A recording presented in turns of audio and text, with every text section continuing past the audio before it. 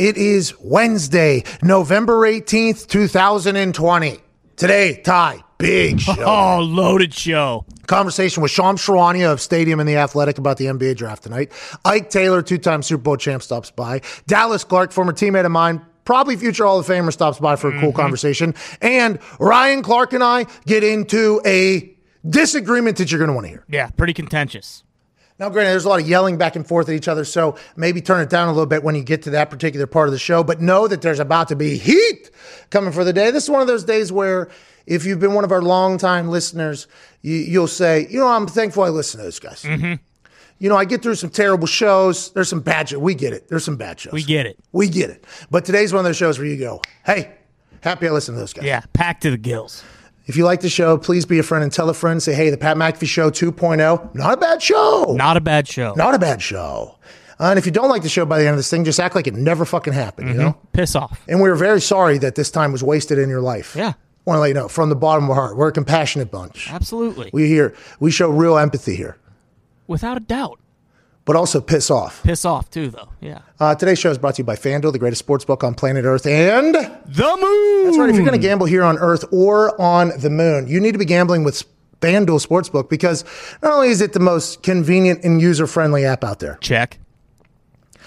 It feels like they spent maybe 5 times the amount of time as everybody else on their user experience whenever you're on the app. Absolutely. I don't know if you'd call that R&D, but I think they did a lot of that. And I'm sure that that's not what they want us to hammer home and to sell. Is like, hey, it's the easiest app to use and the nicest app and everything like that. But I just want to let you know from personal experience, that's what I think. Gambling's confusing. It's nice when stuff's easy to use. And gambling also could potentially have a bad reputation for almost being a little shady or something like that. Sure. Not a FanDuel. They have the best odds, so you're winning the most money on your bets. They've refunded bets before to the tune of like $80 million in 1 week. I mean, FanDuel is out to do this sportsbook thing right, and we're incredibly grateful to be partners with them. My Super Boost has run into a little bit of a chill. I mean, you were so damn hot, it was bound to happen. But this week is the week it turns around. That's right. This is the week that the FanDuel Super Boost, which is the best odds on the entire gambling market, bar none. Yep, bar none. I got to get it back hot again, and I will do that this weekend. And if we're in your state, please come play alongside of us. It makes the games a lot more fun to watch. And if we're not in your state yet, we can't wait to get to you. There's a lot of shit that has to happen behind the scenes to get FanDuel licensed, and we are doing everything we possibly can to get there. So thanks for your patience. Shout out Tennessee. Shout out Michigan. Welcome to the party. Hopefully more and more will continue to go, and let's enjoy this. And FanDuel's the best. They are the best. Let's get back to the show. This is the Fleetwood McAfee Show on Sirius XM. No offense to Fleetwood Mac. I'm actually a big fan of their music, but I am all the way in on the Fleets. If you haven't got on the train, hop on the Fleet train as fast as you can because it's only going to go up from here. It is at its absolute worst possible app rate. I mean, it is the worst thing on all of social media right now. I was trying to figure out there in my head how to dance around how bad it is, but it's only going to get better, okay? Right. So come fleet with us, come tweet with us, come watch on YouTube, and we can't thank you enough for listening right here on Sirius XM, Channel 82, Mad Dog Sports Radio. Today, we have some more guests, okay? Yesterday, we had 4 guests on, and a lot of the conversations we had with people from yesterday are being quoted around, okay? There's a lot of quotes coming up. Nick Chubb yesterday, thanks for the interview. He was awesome. He's all the way back from a sprained MCL. He gave us some conversation pieces that maybe put some gamblers at ease, knowing that they potentially were going to win their Browns bet until about the 10-yard line when he remembered he wasn't supposed to go in there, and he's 235 pounds. So everybody's like, well, why didn't he go down in the field of play if he's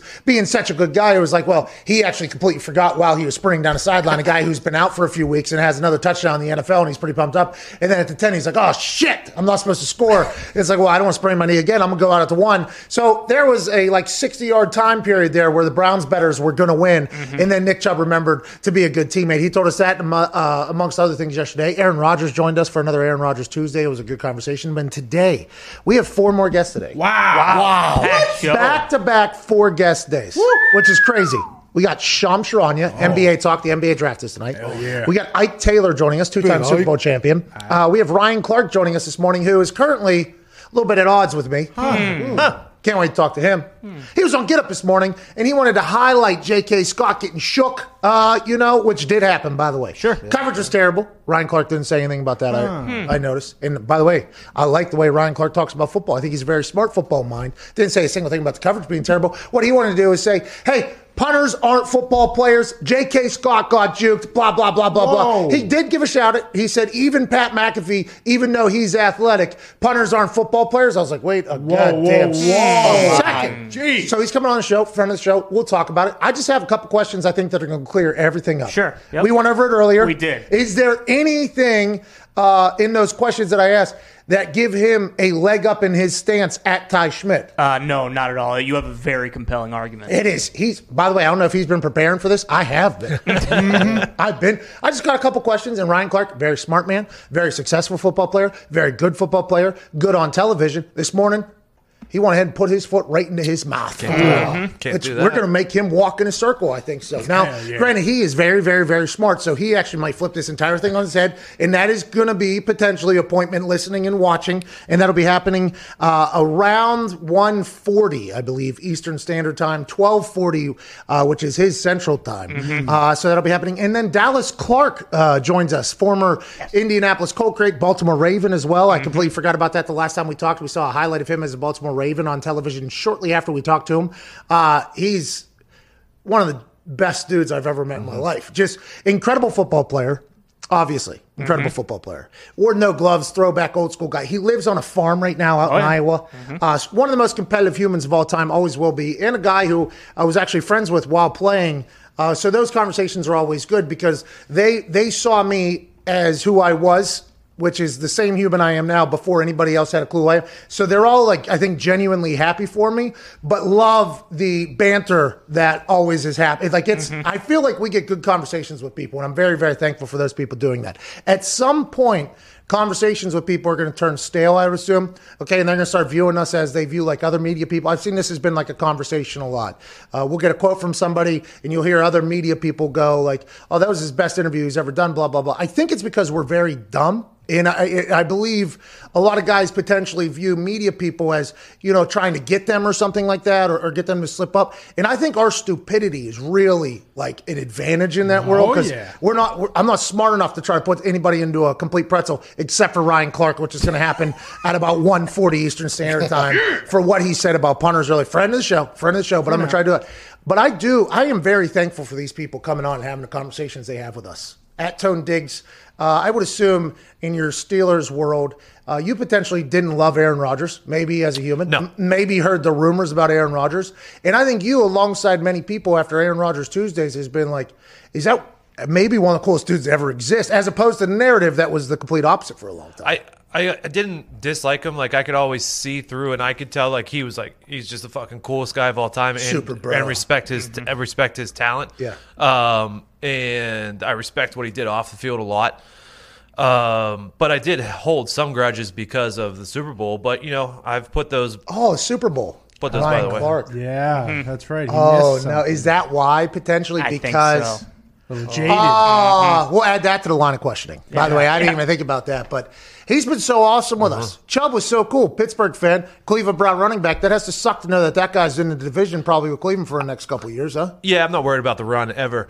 Chubb was awesome, and I don't blame Chubb anymore for stepping out at the one. Yeah. Because he had 60 yards with no defender anywhere close to him to rack his brain and think about anything that's ever happened in his life. Yeah. So then he remembered, hey, I got to get out. If there was a Texans player with, 20 yards, he maybe would have not remembered to step out of bounds and he would have scored a touchdown. So I blame the Texans and the piece of shit run defense. Well, by the way, good by him. There's a lot of things going on down there in Houston, but the thought of him running, okay, and we talked to him, the first question was like, because I think we've put a spotlight on this much more than anybody else. Rehab sucks, okay? Guys get paid a lot of money to be professional athletes. Rehab is a part of it. Like, I very much understand all of that, but it doesn't get talked about how bad it's, like, it hurts like hell. Every day it hurts. Now, granted, you get to play in the NFL. You're a professional. We get it. We get all that stuff. But if you look at him as just, if you take away how much money somebody's being, or overpaid somebody's getting because of the amount of money that the entire league generates, so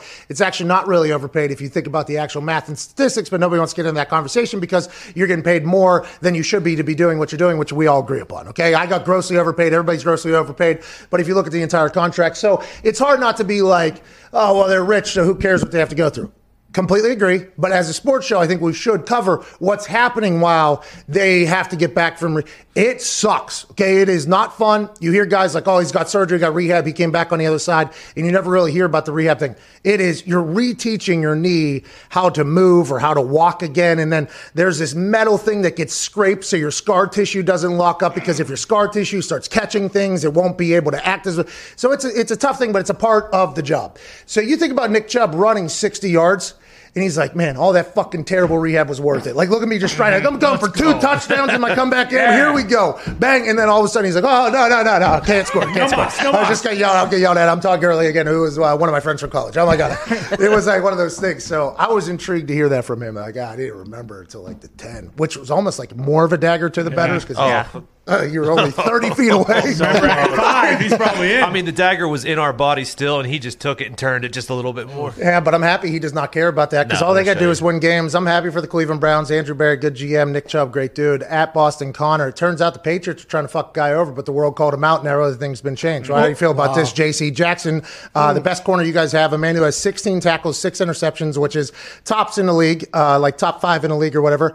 He was left off the Pro Bowl ballot by the New England Patriots, who have to put forth a Pro Bowl ballot with their players on it. So very interesting that the Patriots, are they trying to hide J.C. Jackson, or was just a clerical error? Just a clerical You're error? getting a peek behind the curtain. I mean, we haven't had a Pro Bowler since 2013 because our best players we keep off the Pro Bowl ballot on purpose so they don't get any shine. Therefore, they come back in free agency. I mean, this is probably something that other teams are going to start picking up. You know, maybe if we have a young player that no one knows about, let's keep him off the Pro Bowl ballot, even if he is having the best year of any corner in the NFL. Okay, so let's go ahead and fuck this guy completely because he's doing well for us. Well, no, we'll give him a great deal at the end of it. Probably great deal. Probably incentive base. I mean, a lot of good things coming in. Probably only $1 million guaranteed. But, you got to prove it. That's what, Bill, what have you done for me lately? It's very interesting because I did not know that the Pro Bowl ballot thing had to be submitted by the team. Okay, I did not know that until this situation popped up. I did not know that. I knew that like the players of the week and players of the month, those were pitches that were submitted by the teams. Okay. So like teams, this is Patriots cornerback J.C. Jackson, who leads the NFL with 6 interceptions and has started 4 games, was left off the Pro Bowl voting list. According to a league spokesman, the Patriots left him off the list. It's up to the teams. Jackson is scheduled to be a restricted free agent this offseason, a la Jason Cole, 62. Never heard of him. No blue check mark, but seems like he's accurate because a lot of people have talked about this. So I think that tweet in this whole narrative is what taught me that the teams put it together, because like the players of the week, players of the month, the teams have to make their pitches to the NFL on why certain players deserve it. So I remember there was a couple weeks where I had a massive week, right? I had an absolutely massive week. But Vinny maybe broke a milestone because Vinny was playing for like 18, 20 years or whatever. And somehow somebody would win Special Teams Player of the Week. Neither Vinny and I would win it or whatever, but somebody would win it. And I'd go to our PR guy and I'm like, man, I feel like I had a pretty good week. Like, who do I got to talk to for that? They're like, we actually put that pitch together. Yeah. And last week, you actually weren't even nominated for it. It was Vinatieri. He became like the 3rd all-time leading scorer or something like that. So you guys have no fucking chance or whatever. I'm like, I had a pretty big. So I know that there are a lot of the awards and the things like that, those are being pitched and presented as if they are ideas for the NFL to pick somebody. Mm-hmm. For instance, when I was a Salute to Service military award nominee, and then a Salute to Service Award finalist, and then I couldn't even get into the NFL Honors Show as a finalist. Interesting. And I found out that way that I probably didn't win then. If that's, if I can't even get in, do I get a +1? Oh, no, you don't even get to go. Oh. Yeah. Okay, interesting. I thought I was a finalist. So I didn't win. So I didn't win. All right, got it. Didn't win. But the Colts PR, Matt Conti's the man's name. He put together like a 6-page spread about the whole thing. And I was like, thank you so much for this. And I learned about, by the way, the amount of money I had given away in that thing. And I read it and I was like, that much you think? He was like, probably more, dude. You know, every week you give this and this and this and this. And I'm like, I did not know. Really? I mean, I should win with that amount, right? He's like, You would think so. And then it turned out there was like 2 vets that they actually served the country. Oh, okay. So like they ended up winning, or their dad served the country or something like that. But that was the PR. So it's amazing. I didn't know I should have assumed, I guess, that the Pro Bowl was like that. But it's amazing how many of these things are actually being presented by people. So you can see how there's a potential narrative to some of these. Sure. Oh, interesting. I don't want to say it's bullshit, but is some of it potentially a little bit of bullshit? Oh, are the Patriots just trying to tell the rest of the league, like, hey, some of this is just bullshit. Look what we did. By the way, they put him on the Pro Bowl ballot this morning or whatever after it was talked about. So maybe Bill Belichick, he's such a good coach and he's going to go down as a name synonymous with the league. He wanted to expose something that was going on so the rest of the world could know about it. That's probably what it was, right, Connor? I mean, that's basically exactly what it was. I was just going to get to that point, but you took the words right out of my mouth. So I don't even have to touch on it. Yeah. Kind of fucked up they left him off, though, for sure. Yeah. Well, you know. I didn't know he existed until this morning. Connor's been screaming his name from the rooftops in here. Oh, yeah. I've developed this incredible thing that my wife has already developed. Like, when he talks, I just have the ability just to shut it off. That's why I talk louder whenever I'm not sure if anyone's heard me yet. And I think it's only certain octaves that I kind of, you know what I mean? When you get to a certain level, I think my ears just turn it off. And I didn't mean for it to happen. It just happened, just like with my wife and most of my family and everything like that. Yeah, well, the decibel levels, I mean, especially for you, they get up there. Yeah, you and I are pretty kindred spirits, my friend. Yeah, and, we get rowdy about some stuff, and sometimes the voice raises a little bit. Yeah. And one of us says normally a little bit smarter things than the other person, but the other person has an ability to deflect things that the other person cannot do at all. So it's gifts, it's curses, it's risk, it's reward, and it's talking football. Yep. No gifts come without a curse. You're damn right. Ty Schmidt, great to see you. Connor, see you. Zito, we will get to your poll in a second. Sure. We have a Zito booked guest joining us. Oh, wow. Ladies and gentlemen, insider for The Athletic, I believe. Yes. Yeah, Sham Charania. Let's go, Sham. Sean, what's going on, dude? I knew you were potentially a free agent, so I didn't know if somebody broke the bag or brought the truck out for you because you deserve it. Thanks for joining us, brother. I know today's a big day. I know you only have a certain amount of time, so let's get to it here. Thank you for taking time out of your day today. Tonight, NBA draft. What should people be expecting? Is there any random foreign player that's going to get drafted above like an American stud that we know? What should we be expecting for tonight's 2020 NBA draft? I think there's going to be a lot of movement. These GMs, they've been sitting on their hands literally for the last 8 months. So, I think there will be an extreme amount of movement up and down in the draft, players getting moved. A few of the guys that are on the board for teams, Russell Westbrook, that's a guy that you could very likely see move tonight in a potential deal. And just around the league, I think there's going to be a lot of action, guys. So definitely strap in. I do feel the top of the draft is pretty set as far as which 3 it will be. It's unclear. Edwards, Wiseman, and Ball. Will it be in that order? That's what a lot of people around the league expect. But could there be a surprise, a wild card? I think this year, with 2020 shown you that anything is possible. But those are the 3 that I expect to go in the top 3. The Ball kid coming, he's really good at the basketball, it turns out. Family, interesting. Obviously, he kind of got thrusted into the spotlight, which is probably going to happen a lot more. We saw that with Zion.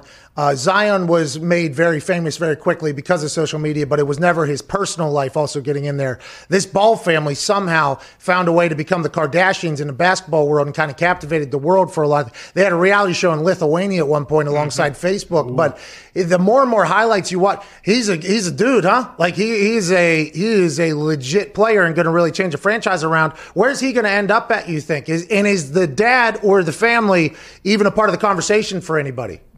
I think the big thing is his personality, his maturity, his readiness for the NBA. Like, is his body ready? Is his mind ready? I think that's what teams have wanted to see. Listen, he's going to go in the top 3. The question is, will Minnesota really go for him when they already have D'Angelo Russell? The fit there is likely Anthony Edwards. I had a GM tell me today that if Minnesota goes with LaMelo Ball, one, it might have more to do with the flair and the name and the height than the actual talent level that needs to be there, or the fit that needs to be there at the 1, because you already have D'Angelo Russell, you already have Karl Anthony Towns. The fit player is likely Anthony Edwards. And then at 2, the Warriors have liked James Wiseman. There are people in that front office that do also like LaMelo Ball, but my sense is still that Wiseman has a little bit of the lead there. And then Charlotte, they're going to take whoever falls to them out of those two. They've had conversations with Minnesota at 1, but I don't see anything as of yet over there in a trade. NBA Diggs wanted to know if Golden State was going to potentially package that number 2 overall pick with something else to go all in to get somebody to go for it. Do you said numerous times now you think the top 3 picks are pretty much cemented in, and it's Minnesota, Golden State, and then Charlotte is how the top 3 will go tonight. Is Michael Jordan making calls for Charlotte? Is that him? I mean, Michael Jordan's going to be involved, just like the Russell Westbrook scenario. Charlotte had some interest as a suitor. They talked about it internally. They talked about it with ownership. It just did not make sense for them, I think, right now. From what I'm being told, I would not expect them as a Russell Westbrook suitor right now. But yeah, I mean, there's going to be a level of involvement from MJ. But overall, I do think that it will be, Golden State at 2. But the only way that they move number 2 is if for a guy like Bradley Beal, Devin Booker, James Harden. 2 out of 3 of those guys isn't available. James Harden is, but Houston's asking price for him so far has been really through the roof. What's going on down there in Houston? Russell Westbrook wants at, James Harden wants at, everybody wants out of there. What the hell is going on? Because I feel like that team was built strictly around James Harden.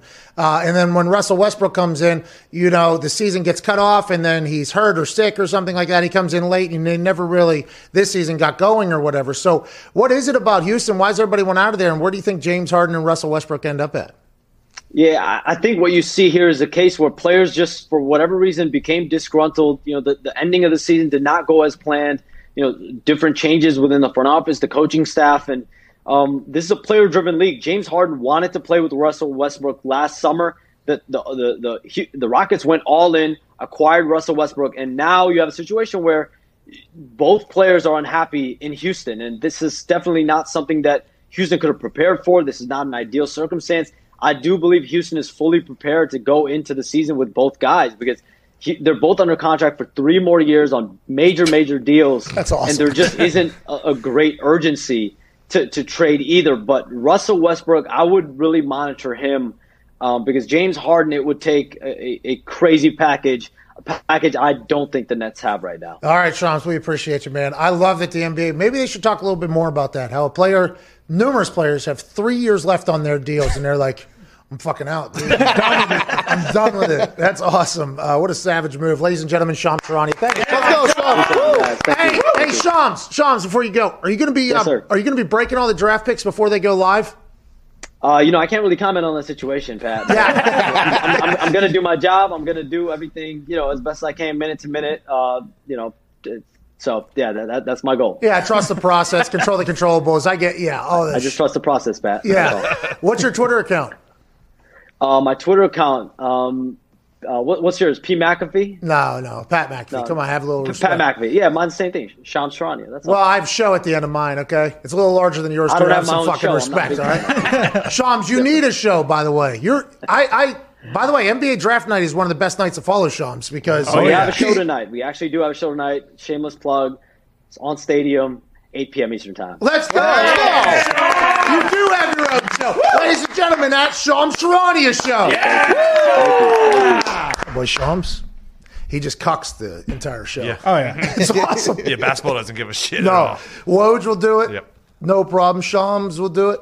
Hey, I wonder how Shams and Woj feel about each other. You think they like each other or what? They both seem like nice guys. I think so too, but I feel like in that insider game, It's a dog-eat-dog world. the insider game is rather stingy. Wonder if AJ is going to be on that NBA show. He works for Stadium, right? AJ, he does, doesn't he?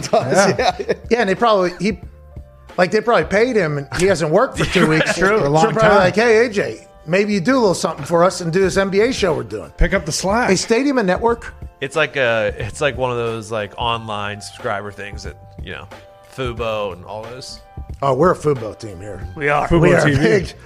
We are a big Fubo next hour. No. Fu, we're big Fubos. Love it. Joining us now, a man who I would assume also would enjoy the hell out of that playlist that just popped into my life. I'm gonna get to that playlist. By the way, I'm gonna do it, ladies and gentlemen. okay? I don't know. What do you mean? Ike Taylor. Yeah! Dude, Listen, you probably just caught the tail end of that. I use a playlist thing over here. I mean, I'm not supposed to. Spotify. I use the playlist from them, but we're a big serious company. Spotify, okay, does have certain things that are good copyright-free music and everything like that. And Nick puts the playlist together for me, okay? And every day it's the same two playlists. It's PMI Radio and Sirius Bumpers, okay? That's come back in there. And then today, one just showed up right on top that says, sorry for the sadness. That is something as a good friend, good teammate, I should ask him about, right? Do you not agree with that, Ike? 100%. You got to ask him what's going on. That's okay. Amen. Good guy. Ike, would you like to ask Nick if everything's okay, by the way? He's a Pittsburgh guy. Nah, because Nick looked like he bought it. So I'm going to go ahead on style Nick Wait. Ike, we have a poll out right now. It says, who is the best coach in the NFL? And it's Tomlin's on there, Andy Reid's on there, LaFleur's on there, Sean Payton's on there. And obviously, Twitter only allows you to have 4 options for the poll. So we could add a couple more on there. It was very difficult finding those 4, and it had to have 7 wins. So that's why Belichick isn't on there.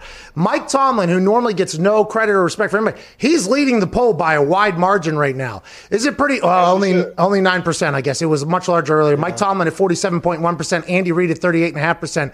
It's pretty nice to kind of see the world learn about Mike Tomlin's greatness, not only coaching, but also his press conferences and the way he handles everything. About time, right? Yeah. It's been a long time coming. I agree. Coach T been doing this for years. To go 14 years in the league and not have a losing season, to try to be in playoff contention year by year, to go 8-8 on your 4th-string quarterback. I thought he should have won it last year. And people got mad at me when I said, man, Pittsburgh going 13-3 this year. Why?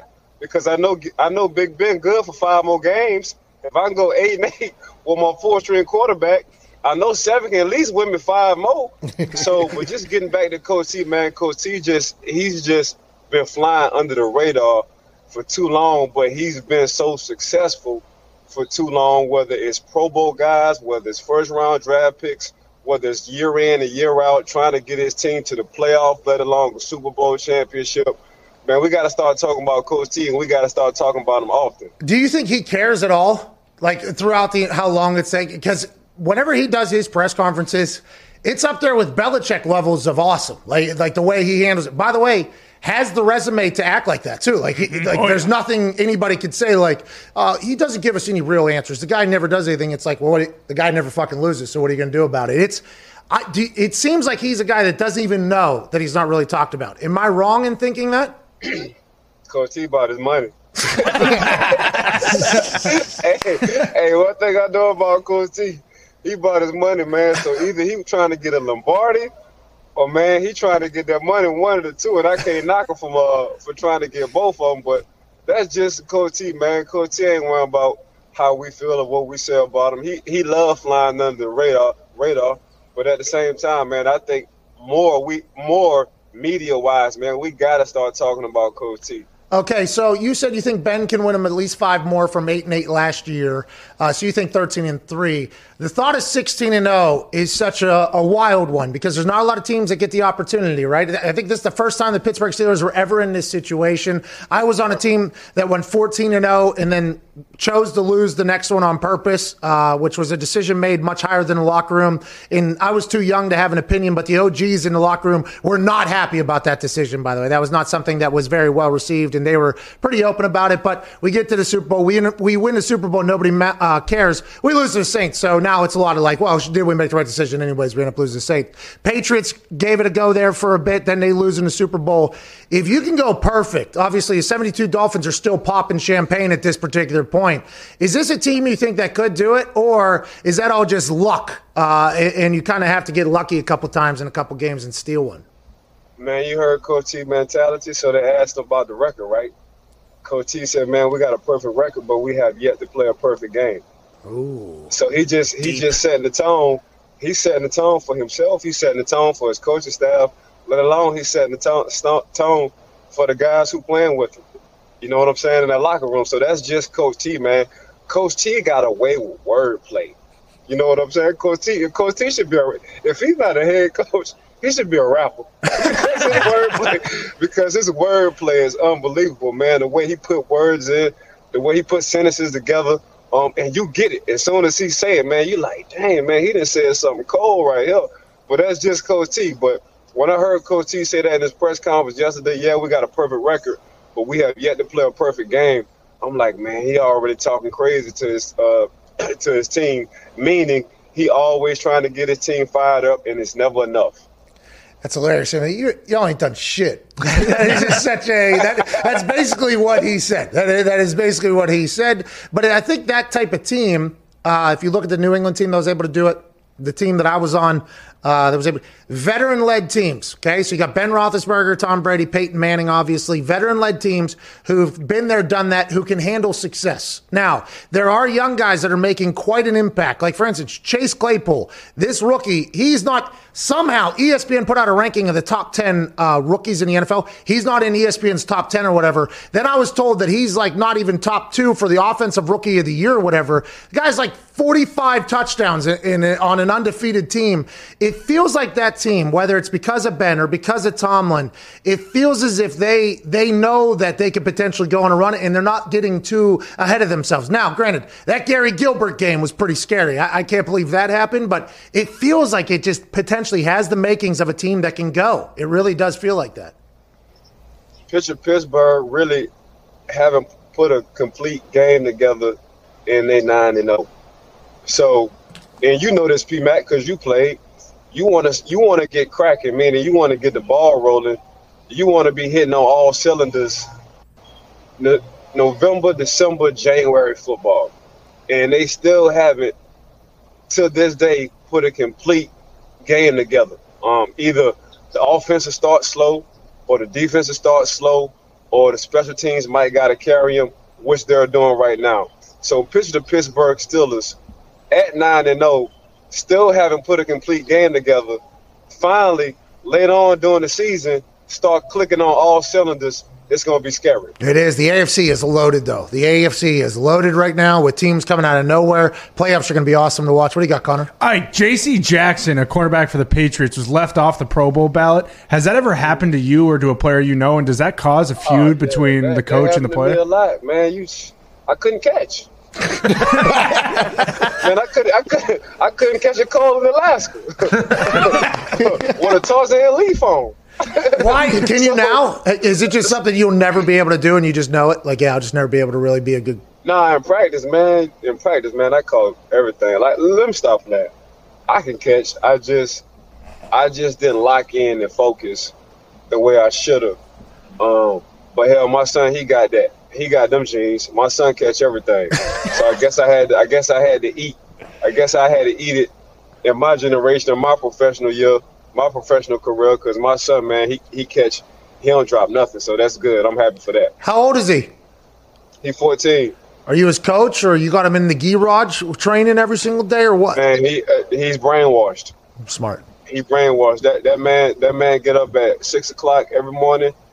I tell him, man, if I got to tell you twice, then you don't want it. So he get up 6 o'clock every morning. He run his mile. He do his push-ups. He do his abs. He do his squats. And he does all that before he starts studying for school, and he got to be to school at 7:30. So, like I told him, I try to give him everything I didn't do when I was playing as a professional. So he's learning that now, but I only have to tell him once. And I'm a proud dad because of that, because I'm sure parents got to tell their kids, like my mama had to tell me, more than enough times. And I just got to tell this young man one time, and he gets it. Hey, Dad of the Year. Yeah. Wow. 14 years going here. Woo. That's the difference there, by the way. Mm-hmm. People be like, I was good in high school, man. I should have made it to the pros. I got screwed by a coach or whatever. It's like, did you wake up every morning, run a mile, do 100 push-ups and sit-ups and do everything like that? Well, no, obviously, but I was good. Okay, all right. So there's like those types of things that happen, that people are like, I was great in high school. I was safety, first team all district. It's like, yeah, did you wake up every fucking morning and run a mile? That's wild that he's doing that. Good for you. Yeah, he do that off the rip. I ain't even got to say nothing, P-Mac. My kid's going to spit in my face if I ask him. If I have a kid and I go, hey, this is what you're going to do, okay? Every morning you're going to go downstairs. You're going to get 100 putts in, okay? You're going to putt 100 putts. You're going to go in the backyard. You're going to chip 100. Then the sun will come up. Then you will drive 100 balls. And then you will go take a shower, go to school. My kid will spit in my face and tell me to go fuck myself. My kid is going to be the worst. I know it. You should be very proud of your kid doing that. You should. What position? I am. He's a wide receiver? He wide receiver, safety. So he loves safety way. He's a better safety. Like Florida got him ranked like top 100 athlete in the state of Florida. So he's actually, and he old school too, P-Mac. He wants the word of mouth. He doesn't want no Instagram. He doesn't want no Twitter. He doesn't want none of that. Ooh, he wants people to talk about him, like old school. He says so. He got an old soul. Hey, be a friend, tell a friend. Okay, I'm an animal. I don't need no Instagram posts. I don't need a damn thing. What's up, Diggs? Ike, I obviously love Coach T. Huge Steelers fan. I would do anything that man ever told me. The one knock outside is that sometimes his teams will play down to. In situations like the Cowboys, maybe potentially the Jaguars this week. Is there a reason for that, or is that just untrue? I don't know. We used to do that. Yeah. I think that's what Diggs is talking about. We used to be the same way. Like I really don't know. That's a good question, man. We used to do the same thing. Like we'll lose one to Cleveland and be like, man, we done lost to Cleveland. Like, man, we sad. Like we used to tell each other on the sideline if we knew we was gonna lose to a team we was supposed to win, we used to be like, man, we sad as hell. Like, I don't see how we lost. I don't know why it happens. It happens not just with the Steelers, by the way. It seems to happen with a lot of teams that are like every once in a while a game would just pop up and everybody's like, well, it's a trap game. It's a trap game. It's like I don't know if anybody was looking ahead. I don't know if that happens in the NFL. It just sometimes I don't know why it happens either. I don't think anybody's ever really been able to figure it out.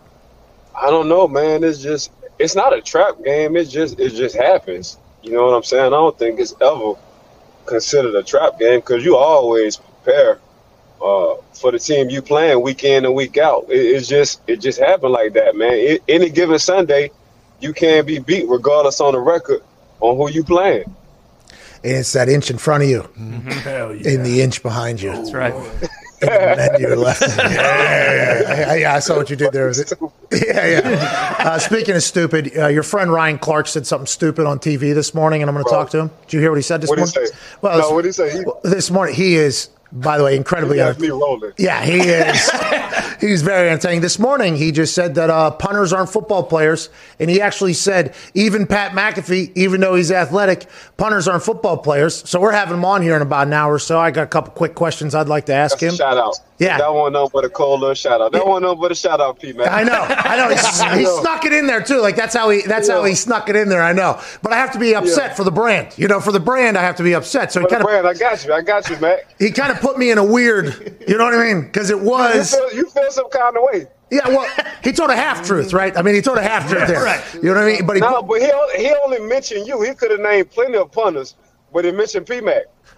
Yeah, I mean, not that many, but P-Mac, I told you could have played with us. Me and RC be talking about you, dog. Like, man, I be looking at RC on TV. I be looking at you do your thing, and then I wind up calling RC, and I be like, man, that boy could have played with us. He'd be like, yeah, that boy could have played with us. Yeah. It would have been awesome. That locker room, I bet, was absolutely amazing. And Mike Tomlin, I do believe there was like the Colbert gave the old classic, like, hey, we're not going to draft you, but hey, if you want to come training camp, hey, we would love to have you on there. And I'm like, well, okay, maybe, so I don't leave town or whatever, but I think I'm going to get drafted. And then the tick, tick, tick, tick, tick, tick, tick. And then the coach drafted me, and I was like, all right, well, suck it, Colbert. All right, I'm gone. All right, I got a little thing in there. But there was a chance. The offer to be a free agent signing or whatever was there. That would have been awesome. And then if I was older and I got to be on the teams whenever I was in like college or whatever with you and Troy and other boy, I mean, that would have been awesome. I mean, just think about what Colbert told you. And that's what you got to like about this organization. They ain't going to lie to you. Yeah, that's exactly. Man, we're not going to draft you, but if you're there, we would love for you to come. Yeah. Not too many. A GM might try to blow smoke up your butt or try to lie to you. He told you straight to your face, this is exactly what I'm thinking. This is what we're doing. But we would love to have you. Yeah. And that's just the whole Pittsburgh organization. Like on Mondays when Coach T come in, he got two dogs and one bone kind of scenario. It's mean one guy going to dress and the other guy's not going to dress. So whoever plays the best during that week is going to be able to dress on that 53-man roster for that day. The whole team knows about it. Like Coach T don't hide nothing.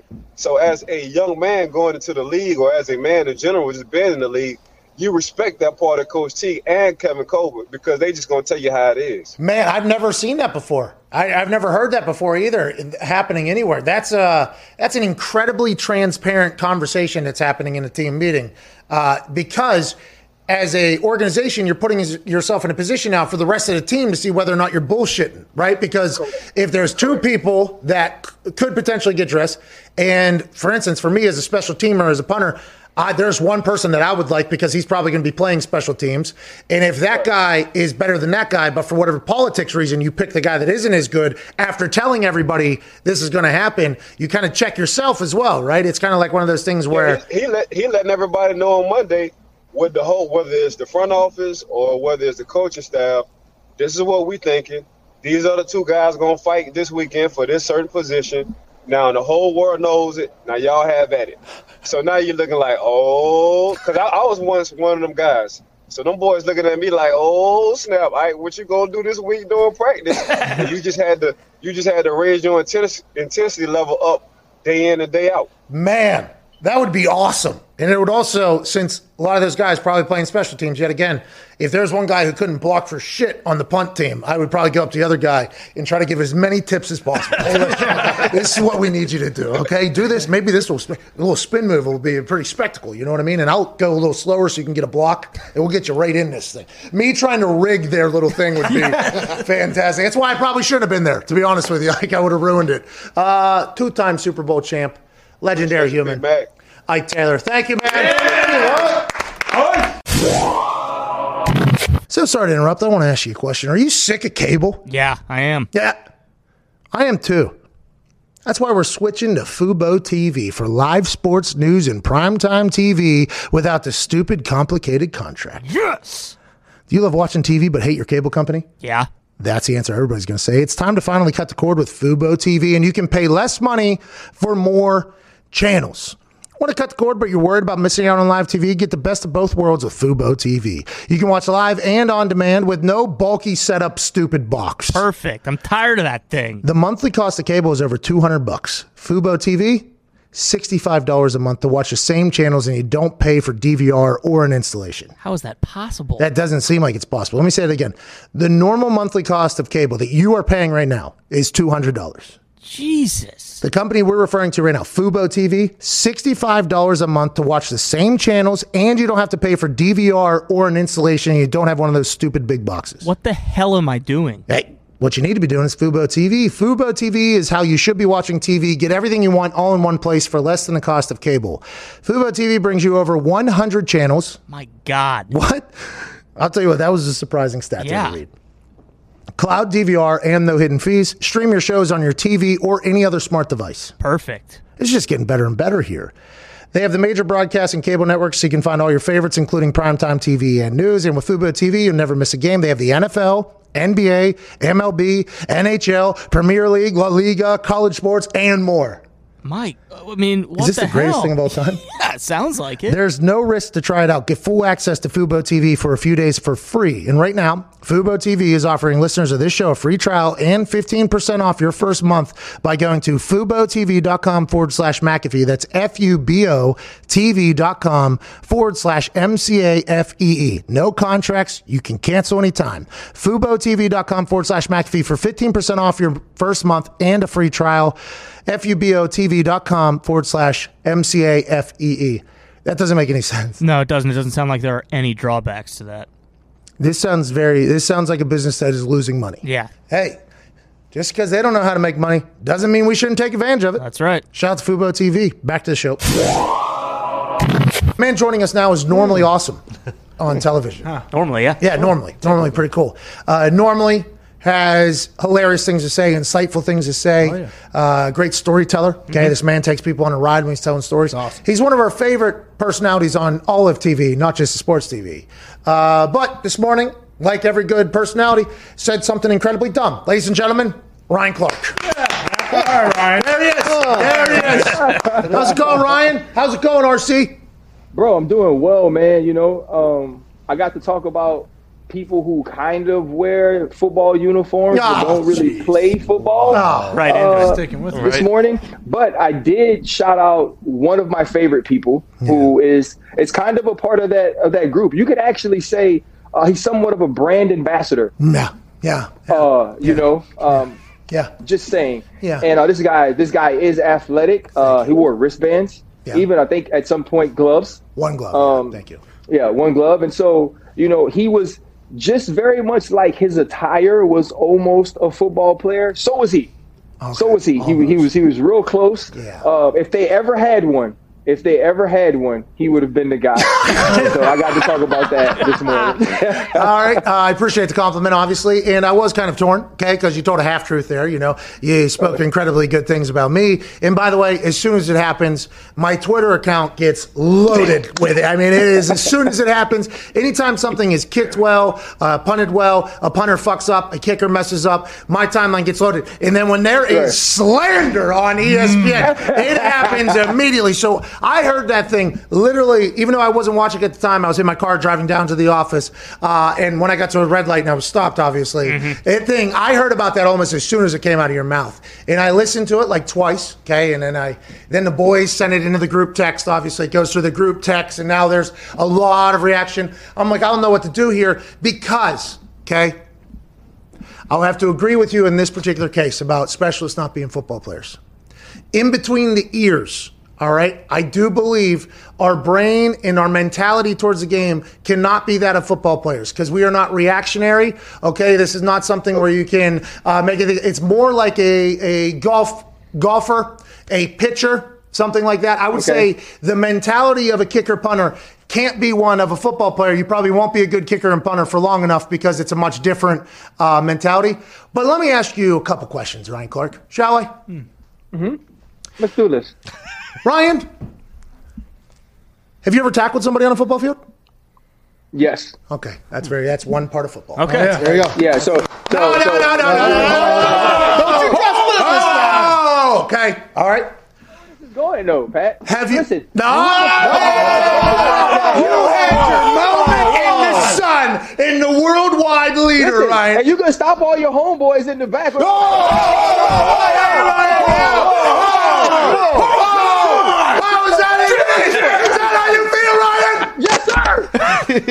All right. Next question here. Have you ran with a football in an NFL game? Have you had a rush? I had an interception where I ran with the football. Are you asking that was it calculated as a rush in the statistical category? Yeah, like a rush. No, I have not. Oh, that's weird. Have you thrown a pass in the NFL? I have not. Whoa. That's very interesting. Have you scored in an NFL game? I actually have not. Well. You see, there's a lot of things I think that make up a football game. You know what I mean? Like tackling, running, passing, kicking, blocking. I mean, there's a lot of things there. I've done them all. I've done every single one of them. You've done what? 2 out of the 7 probably. Who's more of a football player, Ryan? I would like to know who is more of a football player, Ryan Clark? The person that doesn't have to write a list to show people that he's a football player. That's easy. I agree. Hey, listen, it's a hard thing to defend. It really is. It really is, especially going against. I've always said this, like if Greeny would have chimed in there, and I love Greeny. Everybody knows I love Greeny. But if Greeny would have chimed in there and been like, "Oh yeah, you're right. He isn't a footballer," I'd be like, "Hey, Greeny, hey, shut the fuck up, okay?" But guys that have played in the NFL. I mean, I think I am very self-aware enough to know that, like, what we do is so much less stressful, so much less physically demanding, mentally demanding, everything like that. So anytime an NFL player comes out and says, like, well, he's not a football player, I'm like, well, yeah, he has every right in the world to say that. But whenever some high school hero says it, I'm like, you're high school, but I would have played your position and every other position. But you know what's crazy, though, Pat, what's honestly, like, when you start doing those things, you just get to going, especially when I'm doing, like, explain your tweet. Right? Like, I don't segment, write it. By the way. Yeah, like I'm just coming off the head. You know what I mean? And so I said it. And the reason I mentioned you was right after I said it, I was like, but dang, Pat's kind of a football player. Bro, like that was truly my thought. It was like, yeah, like most of these dudes, like the dudes I play with, weren't really football players, but Pat was kind of. So I'm going to throw him in there because that makes my statement a little more true. By the way, I appreciate that a lot. Bro, but Pat, I remember one time, dog, this is when we had Sean Sweetsham, Greg Williams was our long snapper. Greg Warren. You didn't even know his fucking name. Skippy My bad. Ray. Greg Williams was my coach. My bad. Greg Warren. Oh, and so G's. I can't even remember who the punter was at this time because, we rotated punters. We were never great at finding one of those. Pretty windy. Bro, I walked downstairs. We've been in meetings all week. It's like a tough week, bro. Like, we lost the week before. I believe we had probably lost 2 in a row. It was just a bad week, dog. And I walked downstairs. We're coming from the meeting. They just went off on us. And these dudes are on their computers. Oh, no. Right? And so I'm like, Watching dang, film. 1, who even knew they had Wi-Fi in here? I was like, 2, how in the hell y'all been downstairs so long? You on your computer. So, but I thought to myself, you know what? They could be watching film. They could be watching their kicks at practice, because they're football players. Focused, yeah. And Greg leans over to Sean and tells him about this stock that he had that was earning money. Now, Pat, this the work day, bro. Day trading, It's the work day trading. Yeah. And that was the day that I clicked out and I was like, you know what? These dudes ain't like us. You know what I'm saying? Like right now, I'm stressed out because I got to tackle Adrian Peterson. Me and Troy sitting here talking like, say, bro, are you going to cut him? Or maybe we could just bracket him every time we come up to him. Or listen, you go low, I'll go high. Like we're having this conversation and you're telling me whether Pfizer is going to have the right vaccine or not. You know what I'm saying? And bro, I was hot, dog. And it was that moment. I was like, you know what? Yeah. F these dudes, man. By the way, I can understand that. And that's why I said everything I just said about NFL guys. If they were to say that I'm not a football player, I understand because that happens. And if he did say you should buy Pfizer stock, that was a good call because you probably could have got it pretty low. And that thing's only going to go up at this point. We had cornhole in the locker room, right? We had cornhole in the locker room. And how much film can you can't. Literally, how much film can I watch? How many reps can I have? So guys, they'd get like a 10-minute meeting or a 10-minute break from their meeting or whatever. And I could tell it was a bad meeting. They just got out. Like everything went very bad there. And I'm in there. I'm like fucking just sniping like 4 in a row. 5. And I'm like, here we go. And AQ one time walked in. He's like, I fucking hate you. And I'm like, whoa. I just made 5 in a row.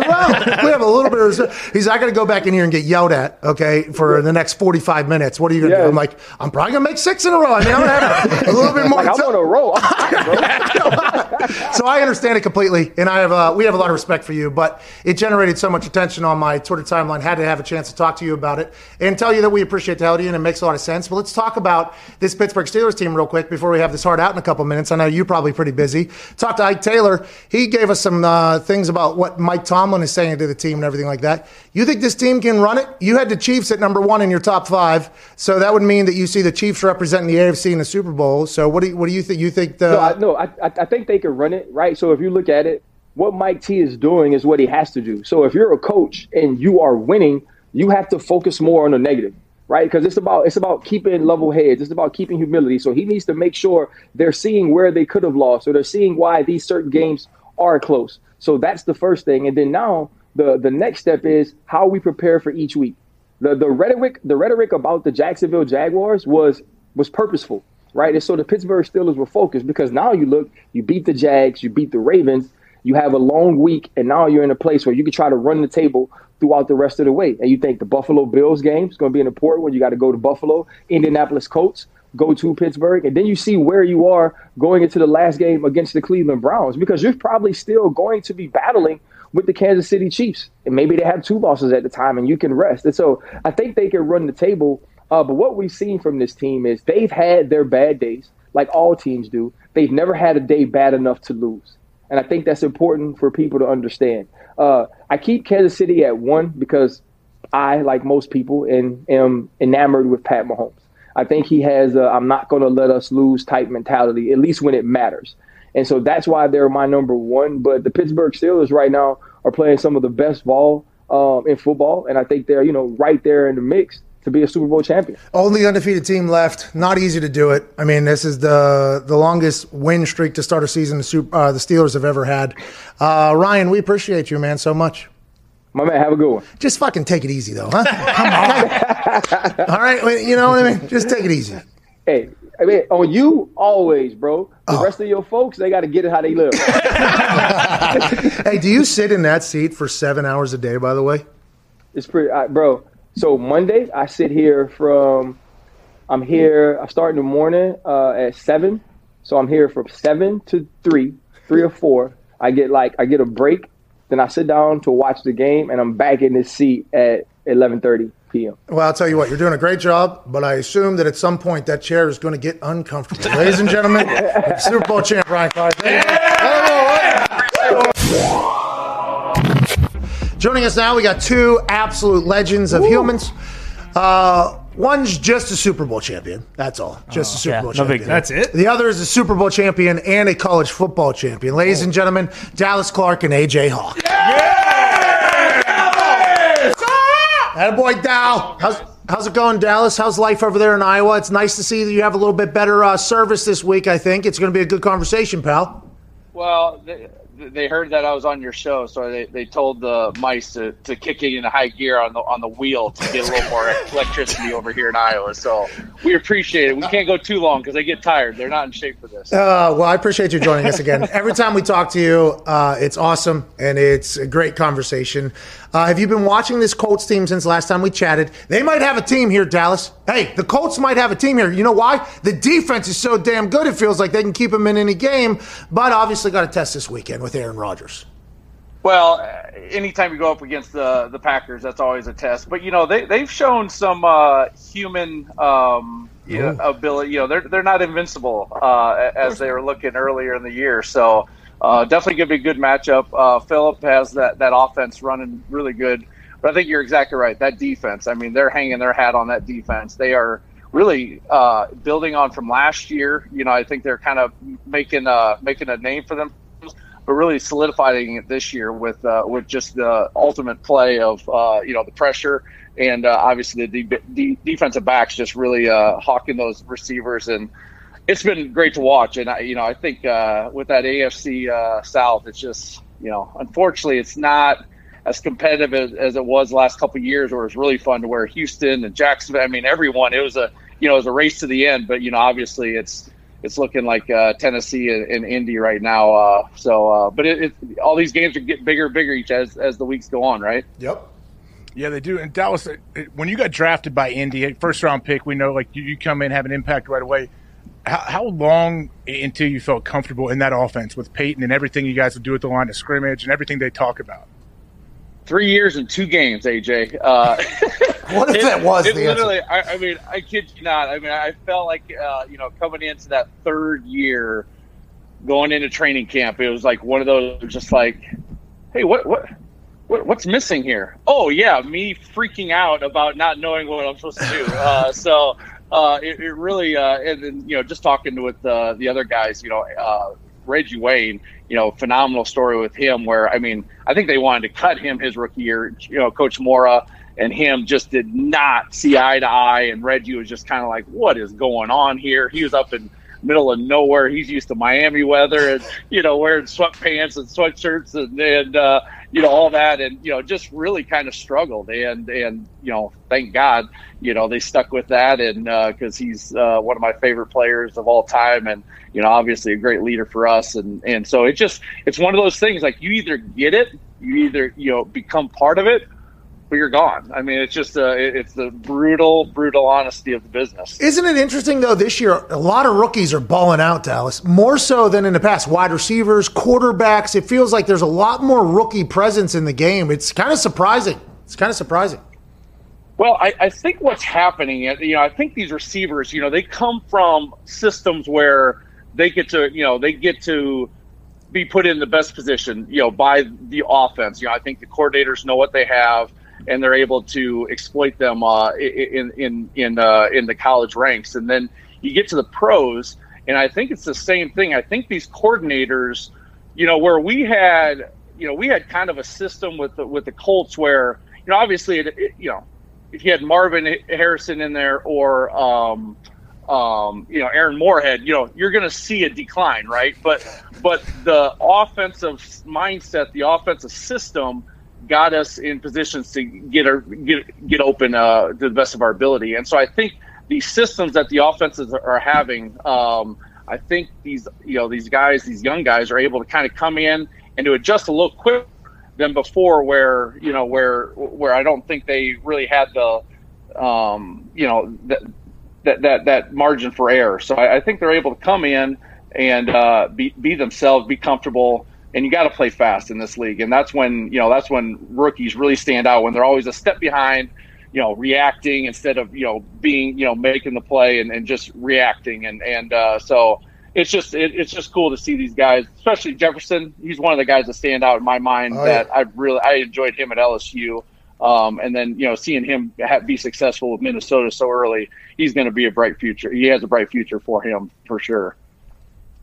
Was there anyone on the team that could really give it to Peyton, that could let him know exactly how they feel? I know there's a great clip between between Jeff and Han. I played Jeff's year in Green Bay. I was there too, so I could see them butting heads every once in a while. What was it like? Yeah, not many people did. Obviously you did it your own apparel. But I think everyone. I think everyone on their level could. Obviously Jeff Saturday had no problem sharing his opinions, and I think the respect is mutual on several guys on the team. I remember him and I had a couple where just trying to get to see eye to eye, but when you're around each other for so long, and as the season, AJ and Pat, you guys know this, where it's amazing. Like, you can talk about something in June, but then you talk about it in October, and on a Wednesday, and you just lost a game, or something, or you got injuries and things like that. It just gets real. It's just the nature of the beast it just intensifies, and and so you have to have that common ground, that common respect, where you can yell at each other, you can get on their case, just knowing full well that everyone has the team's best interest right away. And so and with Peyton, and obviously Class Act obviously just wants to win. Jeff Saturday, they'd get after it. Marv, Reg, from the it's like every department, hey, from the receiving department, Marvin would like let's see here, he'd like a couple more touchdowns. The running back department, Joe Adai is very angry. And the O line, they're not getting enough credit for your protection. So if we could tighten this up, that would be great. And the tight ends, we had no voice. I mean, because how do we compete with receivers? And the only thing we had a voice over was you, Pat. Well, thank you. You did. That is very true. Well, this is what I was about to say, though. This is what I was about to say is I did a lot of work with the linebackers, right, in practice. Okay, I was literally a blocking dummy for them. I'd be a look running back for them. I threw for them against the shell of the defense. I did a lot for the linebackers. But Gary Brackett was the coach over there. Listen, we had an incredible guy. I forget his name, Mike, the linebackers coach, Murph, maybe? Murphy, Coach Murph. Murph, he was a great guy, and he knew his stuff. But Gary Brackett was the guy that was like, hey, we're doing this, we're doing this, we're doing this, we're doing this. And it felt like you did that with the tight ends a lot as well. And it was just something I think, you guys being there for a long time and being that veteran leadership, was that something that came natural to you to be and to Gary and everybody? It was very much a player-run team. That was what that team was. It was a player. Now, coaches obviously had a say and everything like that, but the players in each different department, as you said, had a lot of say in what was going on in coaching. It was kind of cool to watch, actually. Absolutely. And I think that was, Coach Dungy, reiterated that, all the time. He talked about delegating responsibility, and he was one of those guys, it came from the top. He wasn't the guy, sticking his nose in the receiver saying, hey, you guys got to, run your full routes. And then you dip over to, the defensive line. And I mean, he just let the coaches coach. He let the players play, and really kind of gave that kind of just that sense and created that environment where everyone kind of had a voice. Obviously you had to back it up. I mean, we're not just letting anyone just spout off and think that they have the next great thing. I mean, it had to make sense. But really, it was a comfortable environment where we could kind of, if things got a little annoying or things got if we could just alter a few things. And, I think that voice was heard. And Coach Dungy was big, with practices, if we were, getting beat up or, if we had to go on, shells or not go full, obviously Howard did and Tom Moore would be, the old boys would just be pissed off and then, bickering and, oh, you guys are so soft these days. So, you'd have to put up with that stuff. But, it was just that common ground of just that common respect for everyone. And I think it was earned. It was earned. Obviously I didn't come in. I didn't say boo for the first 2 years. I just watched, and it was amazing watching the great leadership that we had on our team. Hey, I know it's a weird subject right now, but is Iowa going to be a different team moving forward without Chris Doyle? I know he's for so long building players up in the weight room, developing them. I know he's not there anymore. Whatever allegations were going on, I'm not even 100% sure what it was, but I remember playing with so many Iowa guys, and all they did was tell me how tough the program was, but also how good it was for them. Yeah, AJ. This is a touchy one. This one's talking about your family's issues, and that's what Iowa football is to me. That's family for me, and it's really hard to see. It was a rough year. It was a rough summer and obviously fall here and things had happened and, had to happen, didn't have to happen. Obviously everyone, no one knows the full story and, the people that do obviously do. And the people that are in the building, I think it seems like it is getting better. And I think players are feeling comfortable and feeling good. And, obviously the product is good. I mean, they're getting better each week, which is kind of what, college and football in general is all about, is just improving from week to week and kind of putting, one block on top of the other. And they're doing that, so, what's happening behind the scenes, I don't know. But yeah, definitely a big mix up, definitely big changes. And, the people that are in charge, made the decisions that had to be made and, right, wrong, or indifferent. It's just the way it is right now. And it's definitely, I think it's definitely going to, it's going to impact, the future of Iowa football, just kind of that mentality and things like that. And, it'll be interesting to see, how it changes overall. I'm kind of sitting in the front row as well, kind of watching myself to see what happens. And you just hope that the players, obviously at the end of the day, the players feel comfortable, feel good where they're at. It's a phenomenal school, phenomenal program. No better place to play football in the Big Ten. I'm sorry, AJ, but we obviously have different opinions too. But all in all, it's just, you just hope that those kids are just maximizing their experiences at the college level, because there's nothing better, and you just wish them all the best. Were you going to go to Iowa regardless there? It sounded like, and you were a linebacker for how many years and then moved over to tight end? How'd you go? How'd that figure play? I was a water boy. I walked on. I did not go to Iowa. I went to Iowa because they're the only school. I made a VHS, Pat. I know you don't know what that is, but a VHS is what was before DVDs. Yeah. It's a big, thick tape. I made a highlight tape, and I sent it to all the local D1 schools, Wisconsin, Nebraska, Colorado. I guess that's not local. But sent it to Iowa, and Iowa was the only one that sent me a letter back and said, hey, what, would you mind walking on? And I know it was because my brother played at Iowa State. And I know that they wanted to get the guy, like, hey, his brother played Iowa State, and now he's coming to Iowa. What does that say about their program? I know it was, because there's not, I just don't understand why they would look at my film and go, oh yeah, you should walk on, because it was okay, but thank God they did. But yeah, so I really didn't have a choice, but out of all the schools, obviously that would be the number one to go to, and very, very blessed to go there. So yeah, you went from walk on to first rounder to Super Bowl champ to Pro Bowler. I mean, that's pretty. Hey, what a story! wasn't really an A to B line. There's some detours and, very interesting. Got to, it wasn't just a map just laid out for me. Definitely had to get a few bumps and bruises along the way. What are you holding? I am scared. It's a golf club. It's called the iron? No, it's an unduffable. I bought it like 3 a.m. on the Golf Channel. You're not supposed to be able to duff with it. Turns out that's a lie. You can duff with this club. That's just physics. That's just geometry. There's not really a club you can buy at 3 a.m. on Golf Channel for $39.99 that's going to fix it.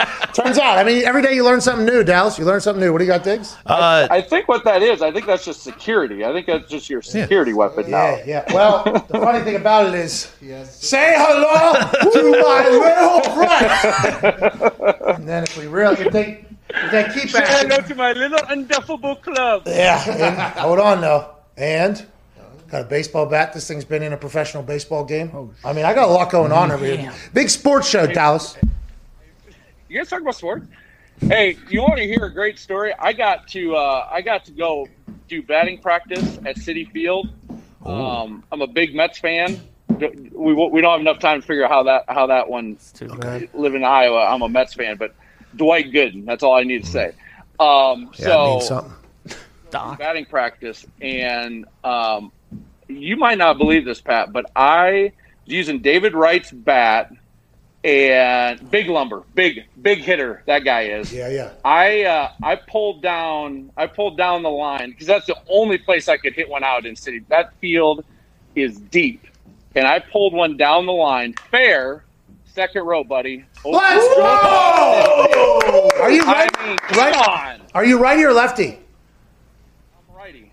Righty. I don't know what I am. And I pulled that thing down the line. It was the only chance. I was hitting bombs in the gap. One hop into the fence. And I had Howard Johnson, my hero, right? He's the hitting coach. He's behind me, and it's I love sports, man. I love egos. I love her. I'm doing the best I can, right? I am in the coolest environment. Obviously we had some fun ones in football, but I was a baseball guy growing up. This is like the top of the list for me.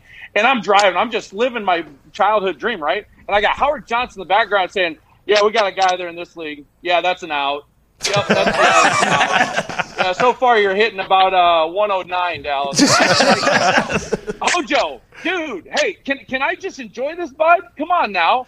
And and he just he's relentless. I'm like, you're not signing me. I don't need to impress you. I am just having fun. Did you hit? Let me try to hit a home run. Did you pimp the home run? Did you? Oh, dude, that old adage, act like you've been there before. Yeah, you haven't. I did not act like I have not been there before. So how'd I act? I act like a 5-year-old kid running around the field. That's pregame. The line. The field crew's like, "Geez, we just chalked the lines. What are you doing?" I ran around. I threw the bat in the air.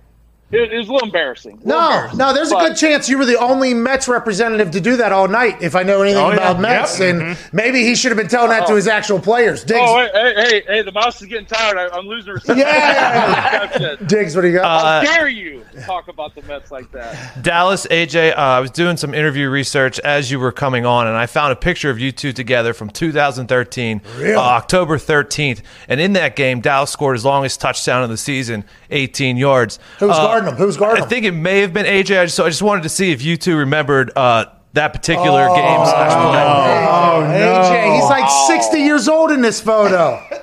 Yeah, so am I too, probably. Yeah, I don't know if I was on you that one, Dallas. I doubt I was manned up on you in that game. I think we ended up winning that game though. 19-7. Oh shit! Hey, they did. But what an experience! I mean, come on now. Lambeau. That's the place, right? That is. AJ, to have you call that your backyard was how special is that? Did you leap? Me? Oh, no, it was in Baltimore. Oh, the game was. So, what are you even talking about? Oh, are we talking about? Are we at the Baltimore game? Mm-hmm. Yeah, we just. Did you see the photo there? I apologize. I have poor connection. I don't see you guys. Oh, Omar. I am not. This is Iowa. I'm sorry. It was in Baltimore. Talking about that game. Yeah. Yeah. Well, AJ, that would mean you're probably undefeated against. I have not beat AJ Hawk. I mean, hey, let's do like golf. Or I got to beat you in something. What can I beat you in? Yeah. I mean, come on. This is embarrassing. Anything, golf for sure. But I did catch one-handed touchdown on you. Yeah. Holy shit! Ladies and gentlemen, Super Bowl champ, future Hall of Famer, Dallas Clark. Thank you, Dallas. AJ, that was fucked up. Diggs did that. The internet's so rude. You're probably playing catch up for somebody else, if I had to guess. It's okay. I think I had 3 sacks in that game. Oh, and you're the running back on that play. Oh, man, I love those things. I love that so much right there. That little give and take right there. So compliment, subtle shot, compliment, subtle shot, compliment, subtle shot. That's the locker room, by the way. You just heard when people say locker room talk. That is locker. That is actual locker room talk. I was waiting for AJ to go, could you do it, Diggs? No, it's not my job, AJ. I don't have any issue. Hey, Dallas probably caught more than one-handed touchdown on me. So yeah, I don't remember the exact one that he may have caught on me. But hey, if it's only one, I'll take that as a good compliment. Hey, you're going to get got every once in a while. I mean, you just got to get yours more than you can get got, though. And obviously, you've done that on numerous occasions. Did you guys ever run Tampa too? I wish. I wanted to run Tampa my whole 11-year career. Never really got to. Okay, but in Tampa too, though, the Mike has to turn and run and get a post in one particular. Love it. Right, just stay deep. Don't let anyone behind you in the middle of the field. Yeah. The only reason why I know that is because we had to play, like I talked about being with the linebackers. I played quarterback against our defense for a lot of different looks, and we ran a Tampa 2, and there was, I forget what team it was. They had, it wasn't the Saints. The Saints, I had like 4,000 yards that week. I knew we were going to get killed. It was unbelievable. But they had something that was always like a post, ended up as a post. And the Mike linebackers, Gary, I think he had to literally check the run, and then he had to turn and sprint 50 yards straight back to cover the post. They had nobody on it. And I was always like, there has to be something you could do that Gary doesn't have to do that every single time. I forget how, but I remember Gary just being like, oh, Jesus. All right, we're running it again. All right, we're doing it again. Here it goes. So there's a couple coverages and things that kind of expose certain positions, and Mike linebacker is one of those positions that in certain situations with certain formations and certain coverages, you kind of have to be freak athlete for a little bit. Absolutely. You have to be almost like a safety. That's why the Bears were so dominant for so long with Lance Briggs sitting in the little hook curl droppers, just killing anything underneath. And then Urlacher was so tall, he could kind of almost like have this cocked stance at like 6.5 yards deep, and you could never get anything over him. Like, that's why they were so tough to play. That's why it's even more impressive that a guy like Gary Brackett, which I don't know how tall he is, he's not very tall, and that dude's running middle of the field in cover 2. Like, that's a big deal. He knew everything that was happening, by the way, Gary. He was one of those types of guys. Like, everybody talks about, like, Luke Kuechly knows everything that's going to happen. Mm-hmm. Gary had, literally, you look at Gary, like, oh, that guy had to know everything that was going on. And in practice, whenever we talked to Dallas about the players coaching, it was kind of cool to watch Gary be like, well, you're going to do that because this is going to happen. Then we're going to do it. It's almost like that Belichick Wednesday meeting. Yeah. Have you heard about this? So Cam Newton gave this quote where he said that Belichick's like he has a Staples Easy button or one of those Buffalo Wild Wings buttons where he can predict exactly what's going to happen in a game, and Cam's been mesmerized by it. And then we talked to Michael Lombardi, who's co-host of Hammer Don podcast every Monday, Thursday, Friday, also a writer at The Athletic, former general manager, advisor, everything like that. He said that happens every single week. On Wednesday's team meetings, Bill will basically tell the team how the game is going to go, and more often than not, he gets it spot on. Did that ever happen where you were at? I don't remember that happening at our team meetings. I might have missed it every week, though, but that seems like something I would have been intrigued by. Well, usually it's something like the team meeting on Wednesday, yeah, the coach will kind of lay out the outline of the plan, I guess, and kind of show you big picture things. And then when we would break it down offense and defense, and we'd be sitting there in your defensive meeting with everybody and your D coordinator, that's when he would kind of run through what the game is going to be like, what they're going to do, how the thing will lay itself out. But for Belichick to do that, and it seems like he's pretty accurate with these predictions. Do you think, though, Belichick is – I bet he is quietly super happy that Cam put this out there. Oh, yes. He's been waiting. It's been like 20 years. He's like, when the fuck is somebody going to say – and then that's why they did the do your job things. Because in the do your job ones, he's like, yeah, Belichick said we had to work on more 2-point conversions. Turned out it came down to a 2-point conversion. Like, that happened in there a couple different times. So maybe that's why, because for like 15 years it was happening and nobody said anything. And Bill's like, all right, listen, I'm a guy that just likes to work, all right? But at least somebody give me some fucking credit. I mean, let's do a goddamn documentary. Call the NFL. We'll do it. They'll fucking mic me up all goddamn year. I'll make sure we prove it to be right. That's crazy, though. And I bet you he's pumped about it. And that makes you think that they're in every single game, which, by the way, they are, no matter who's playing quarterback. It's unbelievable to hear. Speaking of coaching news here, before we get to a break here, AJ, there's been a report that has been disputed by other reports, but the initial report of a coach being fired on a workday Wednesday, by the way. Wednesday, workday in every NFL building, pretty big day. Could have been fired yesterday or Monday if it was going to be something maybe that you were planning to do. Middle of the season, still in it in the NFC East. Middle of the week on a Wednesday. Coach Colombo, who stands at 6'8", 330 pounds, offensive line coach, he was fired by Joe Judge.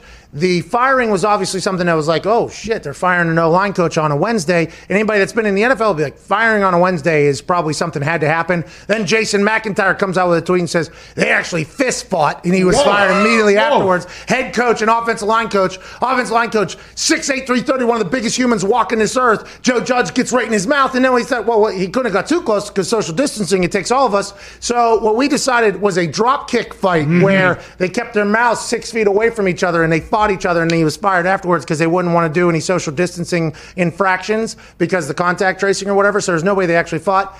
But to get fired on a Wednesday, something had to happen here. I'm intrigued to hear what the whole entire story is as we go forward with the New York Giants. Yeah, obviously, something happened. For a coach to get fired during the season, something has to happen. Or just, hey, it's built up too long where our offense sucks, we got to fire our coordinator, something like that. But for a position coach, yeah, it tells me that something's been boiling for a while under the surface probably.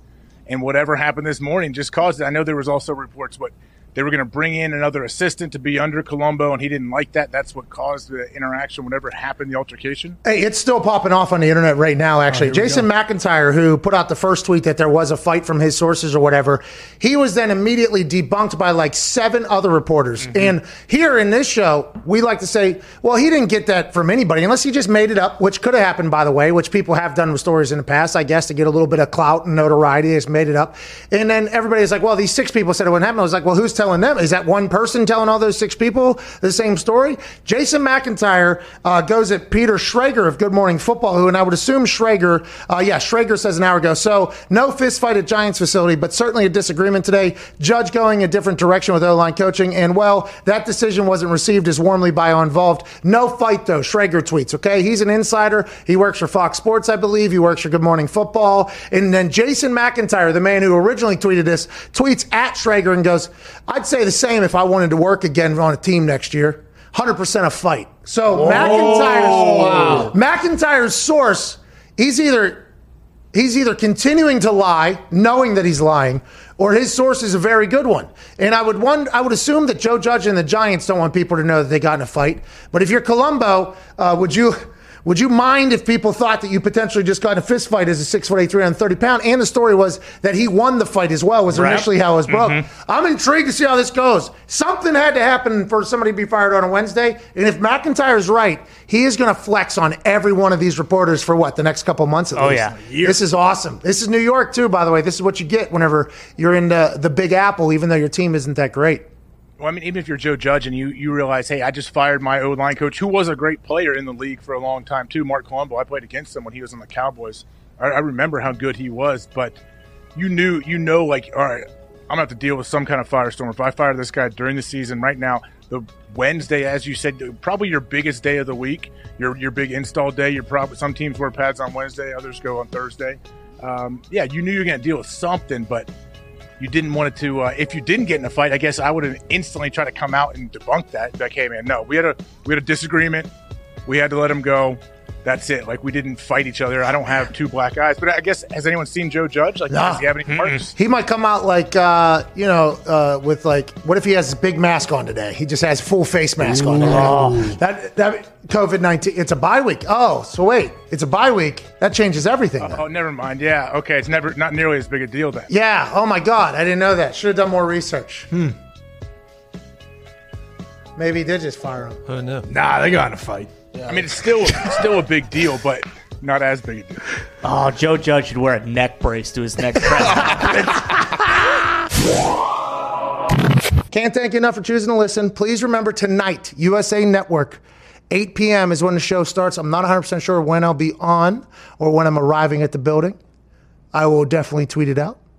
Hashtag WWE NXT, hashtag PAT is NXT. The boys will be tweeting alongside. I think we're giving away some stuff. Mm-hmm. Yep, yes, we are. And we appreciate you all so much for listening. Once again, be a friend, tell a friend. We'll be back tomorrow with an incredible Thursday. Ty Schmidt, please play some independent music.